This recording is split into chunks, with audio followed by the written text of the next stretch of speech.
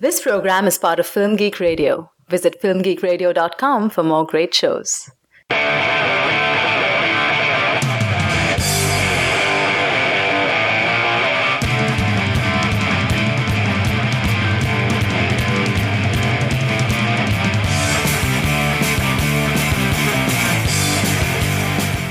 Hey movie addicts, welcome to Cinema Fix, your stop for the purest, highest quality movie reviews on the block. I'm Andrew Johnson, and I'm joined today by my fellow dealer, Monica Castillo. Hello, Andrew. How are you doing, Monica? I'm great. I don't have to worry about ending up in the Hunger Games again. Well, I just found out that I have to go fight there for the second time. Wow. I thought the whole deal was that if you won the first time, you didn't have to do it again, but apparently they said something about wanting more money? I don't know what the deal is, but... Is it because it's a sequel? Yes, this is the sequel to my near-death experience. I'm so sorry. This is episode number 74 of Cinema Fix, focused on the movie The Hunger Games: Catching Fire.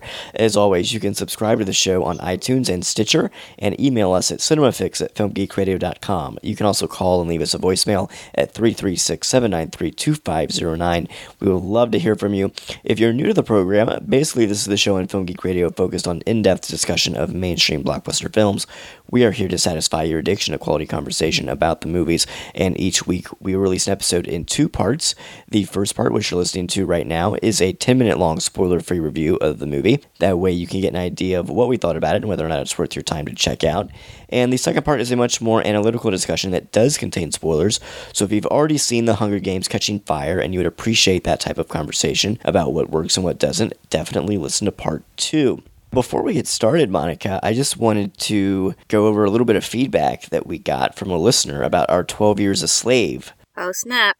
We got an email from a listener named George, who was writing in about 12 Years a Slave. He had not seen the movie yet at the time when he sent us this email. I thought it was very interesting, some of the things he said, considering he had not yet seen the film. But anyway, here's just some of what he had to say. George wrote in and he said, quote, "Movies about racism tend to have two things in common. They're set in the past, either in the civil rights era or the slavery era, and they're set in the South. Audiences are left with the impression that racism happened a long time ago and in only one part of the country. It's not something we need to think about today. A movie about racism in more recent times, like Spike Lee's New York set Do the Right Thing in 1989, makes people very uncomfortable. They don't want to hear that bigotry is a contemporary ongoing problem. They want to think we've conquered that. They want to see a movie like The Help, which allows white viewers to feel smug and pat themselves on the back because they would never treat black people like that had they lived in the Deep South of 50 years ago." Anyways, I just wanted to read that on the air because I thought he brought up some great points and some of the stuff, some of the same concerns that I had about 12 Years a Slave after seeing the film, and that we talked about more in part 2 of our discussion with Craig Lindsay. So I want to know what George thought about 12 Years a Slave. Check back in with us, George. Yeah, because I was actually worried about some of that myself, that maybe the film is a little bit too distant. And maybe liberal white audiences will be able to just pat themselves on the back and be like, oh man, yeah, slavery sucked, but we're over it now. I just thought that was interesting. Do you have any thoughts? No, I totally agree with that it generally movies about racism in America tend to be very much part of either the civil rights era or before that, and they're stuck in the South because it never happened in the North ever, ever, ever. Right. I think you disagreed with me, though, about the extent to which 12 Years a Slave might have some of those problems. I don't believe it's every director's duty who covers this topic to then tie it into the future. If he wanted to make a story about the past, he should be allowed to make the story about the past. Now, whether or not, he does like an end scene like Martin Scorsese did with Gangs of New York and ties it to like the modern day fight for survival in New York. Someone else can do that. By all means. This should not be the end-all, be-all of the conversation. Well, yeah, George, thanks for writing in. Write in and let us know what you thought of 12 Years a Slave. I'd be curious to know if you thought it had some of those same problems or if it was able to overcome those issues. But let's move on to this week's film. We're going to be talking about The Hunger Games: Catching Fire. Monica, why don't you go ahead and tell our listeners what this movie is about? Sure thing. This film was directed by Francis Lawrence. Catching Fire is the second film of the Hunger Games series. Following the events of the first film, Katniss, played by Jennifer Lawrence, and Peeta, played by Josh Hutcherson, are required to go on a victory tour through all the districts. When their actions aren't enough to convince President Snow that they're loyal servants of the Capitol, he decrees that this year's Hunger Games contestants will be chosen from the pool of previous winners. That means that both Katniss and Peeta are back in the arena, forced to battle 22 other people to the death. And this time, the future of a revolution hangs in the balance. Here's a clip. The presidential palace, the party of the year. Eyes bright, chins up, smiles on. I'm talking to you, Katniss. Now there'll be photographers, interviews. Everyone will be here to celebrate you, my victors. Breathe it all in, children. This is all for you. It's cozy. Attitude. Come. So, Monica, what did you think of The Hunger Games Catching Fire, and how do you think it compares to the first film? I've always liked the premise with its social critique of how we consume and create media, but I have not read the books, so the movies have been my introduction to the story. But with the addition of this new director, Francis Lawrence, I think it's cleaned up the series a lot. It looks better directed. It doesn't look as cheap or messy as the last one did. And I just adore Jennifer Lawrence, and I think everyone should be on that boat. She really carries this film. I will agree with you. Jennifer Lawrence is amazing in this movie, and I just feel really bad that she doesn't have a better Hunger Games franchise to star in, because I wasn't a huge fan of the first film, and while I do think that this second one, Catching Fire, is an improvement, overall it's just not very memorable to me, and it feels very safe. Yeah, especially with all the revolt stuff that's going on, and then they really try to keep it to a PG-13 rating.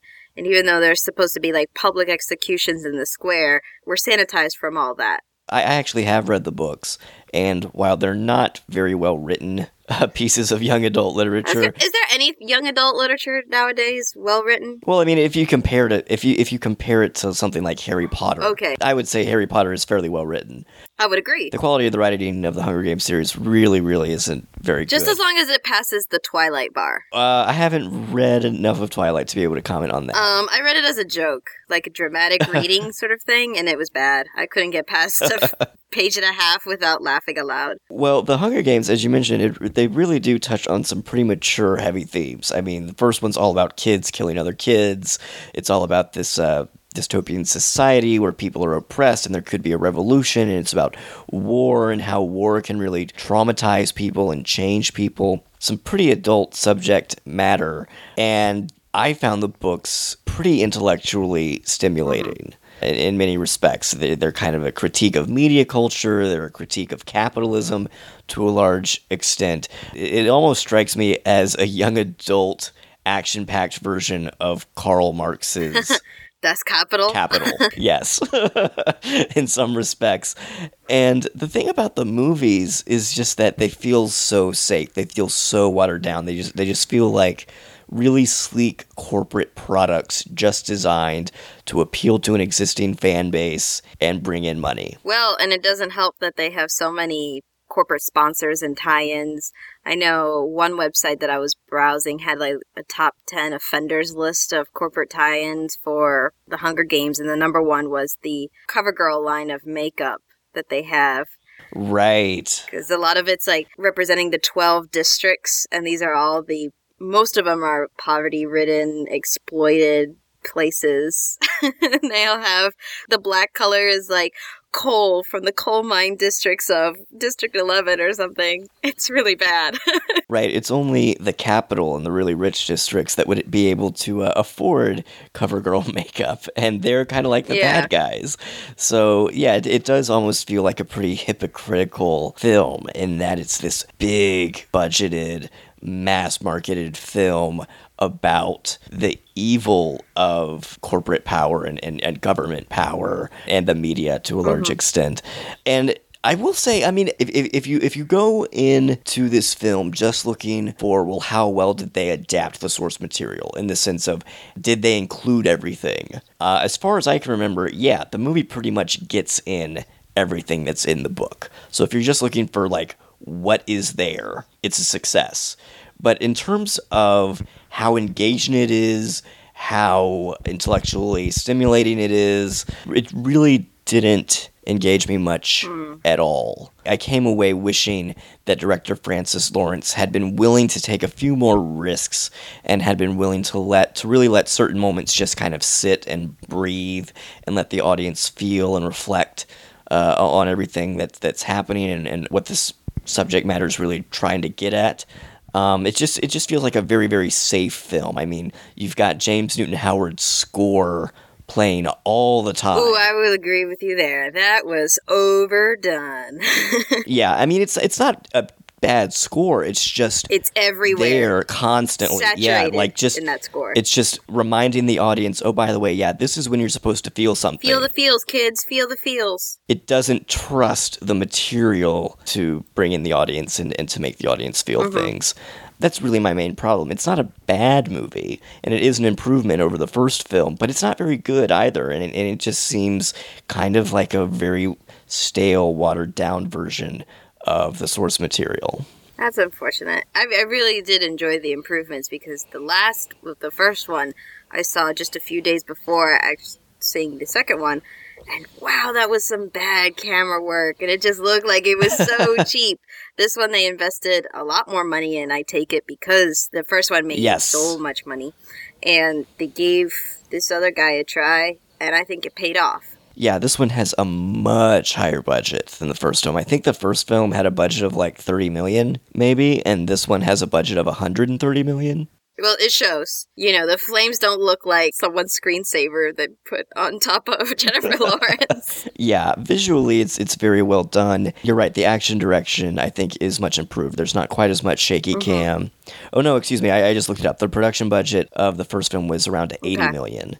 So this one's around $50 million more. Yeah, that shaky cam, I wanted to punch the cameraman for it, because most of it was uncalled for. They would be sitting down in a room, and there's shaky cam! I don't understand. I do think that the first half of the film is probably better than the second half, because the first half is when the film really is trying to explore issues related to the media and the cult of celebrity. I was just about to defend the film on that front. Right. Like, the first half, it's not great, but I would say it's good. The second one's basically a retread. Yeah, it's basically just a remake of the first film. It's, hey, we're back in the arena killing each other. Yeah, it's just a different setting. Ooh, look, we made it tropical. I will say that there are some pretty incredible actors in this movie. I kind of feel bad that they aren't given much to do, considering all of the talent. So is this like the Harry Potter syndrome, where you have, like, pretty grade A actors out there? Yes. Enjoy your 3 lines and $3 million check. You've got Philip Seymour Hoffman as the new game maker, the guy in charge of the Hunger Games. You've got Jeffrey Wright. You've got Jenna Malone. You've got Elizabeth Banks. Right, well, yeah, Elizabeth Banks is Woody back. Woody Harrelson, Stanley Tucci. If you want, Lenny Kravitz, if that's your thing. Yeah. He's got some rockin' gold liner. It's all good. I will say one thing that I do think the second film improves upon compared to the first film is that the supporting characters feel a little bit more fleshed out. They feel like they're given a little bit more to do. They're not quite three-dimensional characters, but I did feel like they were at least archetypes. Yeah. Whereas in the first film, it was mainly just, oh, look, there's these other tributes you have to kill, and they're kind of all the same. Yeah. Just nameless, faceless individuals. Yeah, I think it was good to flesh out the other tributes or so from the other districts this time, because you felt empathy for them, and they were all kind of just stuck in this horrible situation. But along with that, you also got to explore a little bit of Haymitch. Haymitch's past, which is Woody Harrelson, so a little bit more on his background and like why he drinks to sort of like dull the pain, and that he's actually friends with all the other older tributes and things like that. And even Elizabeth Banks' character, she turns out to not just be a puppet for the government. She has feelings, and she's very upset when Katniss and Peeta are dragged into this again. Right. So overall, I do think it is an improvement over the first film. I still think that it could be a lot better. Third time's the charm. Hopefully, we'll see. And it'll be interesting because Mockingjay, it is being split into 2 films, as is the thing to do these days, apparently. Yeah. And it's a much different book from the other 2. I've heard very mixed reactions about it, and I haven't read it for myself, so I don't know. Should I go ahead and read it? I got a year or something before the next one. Yeah, I mean, they're really quick reads. It'll take you a couple hours to read each one. Okay. They're very, very easy, quick reads. So, yeah, I would say if you're interested, go ahead and read Mockingjay. I liked Mockingjay a lot, just in terms of sort of some of the stuff that it delves into. But I'm not sure if, again, I'm doubtful as to whether or not the films will be able to communicate that. But we'll have to see. Anything else you want to say about The Hunger Games before we talk spoilers? I'm going to save my feminism thing for next episode. Okay, that we will, I think, be able to have an interesting conversation about Katniss as a feminist icon. It's kind of hard not to. She's just such an exciting character, but we'll save it for next time. All right, well, that'll wrap it up for part 1 of our episode on The Hunger Games Catching Fire here on CinemaFix. Don't forget to tune into part 2 for a much more in-depth look at the film, and don't forget to tune in next week when I believe we'll be discussing Old Boy. Ew. We'd love to get your feedback on the show. You can email us at cinemafix@filmgeekradio.com or comment on the website at filmgeekradio.com. You can also subscribe to us through iTunes and Stitcher, so if you liked this episode, please write us a review. That would really help us get the word out about the program. You can also donate to us through the website. We really appreciate your help. And don't forget to check out other great shows on Film Geek Radio, including The Thin Place, The Nerdy Projectors, and our 2 new TV-themed shows, The Briefing Room, which is all about the 3rd season of Homeland, and the Agents of S.H.I.E.L.D. cast, which is all about Marvel's Agents of S.H.I.E.L.D. Monica, where can people find you online? People can find me on Twitter and Tumblr at MCastyMovies. That's MCASTI Movies. They can also find my work reposted on the Boston Online Film Critics Association website at bufca.com. I'm the managing editor of MovieMezzanine.com, and you can find some of my TV criticism at Pathos.com. You can also follow me on Twitter at WriterAndrew. If you do follow me, be sure to send me a message and let me know you're a listener, and I will follow you back. That'll wrap it up for this episode. I'm Andrew Johnson. I'm Monica Castillo. And my friends.